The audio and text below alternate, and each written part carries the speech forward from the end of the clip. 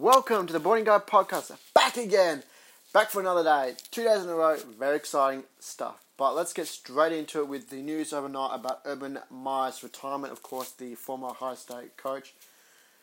Look, as a long-time Buckeye fan, firstly I want to thank Urban for his dedication, his sacrifice, moulding an elite championship team year on and year after to make us very competitive, make us in the championship conversation every single year for those 7 seasons. Thank you, Urban, for that.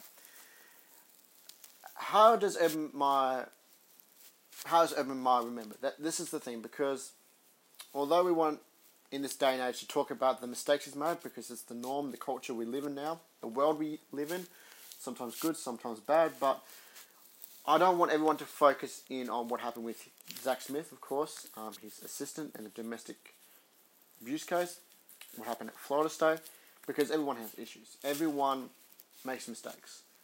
And yes, he was in charge.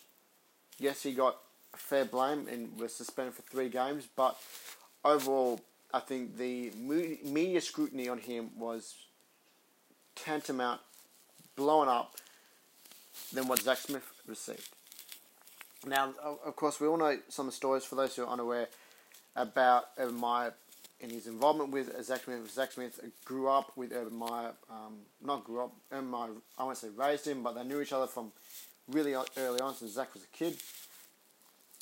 Zach's grandfather actually gave Urban his first coaching start at Ohio State, so when he was the wide receiver coach. So there's a long history between these two, but I want to stop that there, and I want to talk about Urban Meyer, the football coach, because that's what matters. And my thoughts of, will he go back into coaching again? I really honestly don't know, because he has done this before.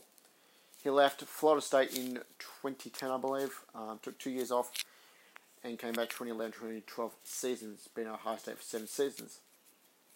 Now, he does have an underlying condition. For those who probably don't know, he has a brain cyst. Now, talking to people in that industry today, it is life-threatening. I don't know Urban's severity of his cyst, but I know he's already had an operation, and anytime you're talking about the brain, a cyst, leakage, it can become life-threatening. The biggest contributor to that, of course, is stress, and when you're a football coach at an elite university such as Ohio State, the pressure is immense, the scrutiny is immense, from scouting to talent to roster, game by game, of course, the rivalry with Michigan. So all of this would contribute to his cyst, and all of this would contribute to stress levels. And I've heard stories about, apparently he killed over recently on the sidelines recently of a headache, migraine, a severe headache. If this is the last we see Urban Meyer on a football field, he is a one-in-generational coaching, and I don't think anyone can deny that.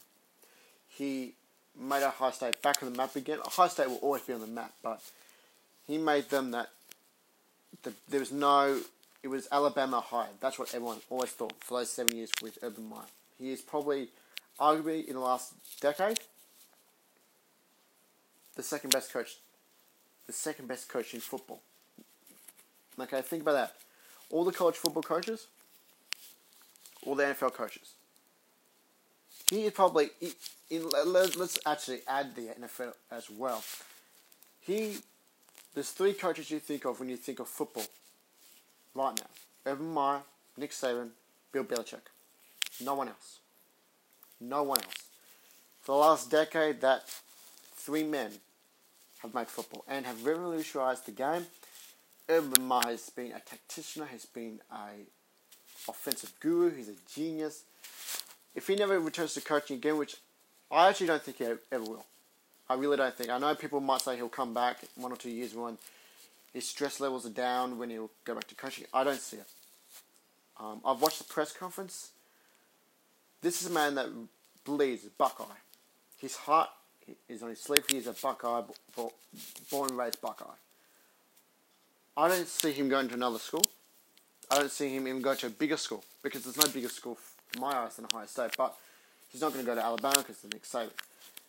USC, it's a great football program. That's not a great football program anymore. Could he go to Miami? Could he go back to Florida? I don't think he'll do any of those. I think his days as a football coach are over. And it's really sad when you think about it, as he didn't get to go out on his terms. It was his condition that made him stop. So thank you for joining me on the Boarding Guide podcast. Don't forget to subscribe, like, and if you want to ask me any questions about any sporting matter, join Anchor FM, and there is a live conversation button. Hit on that, ask me any questions about sport, and I'll answer them for you. You've been listening to the Boarding Guide podcast. Cheers, guys.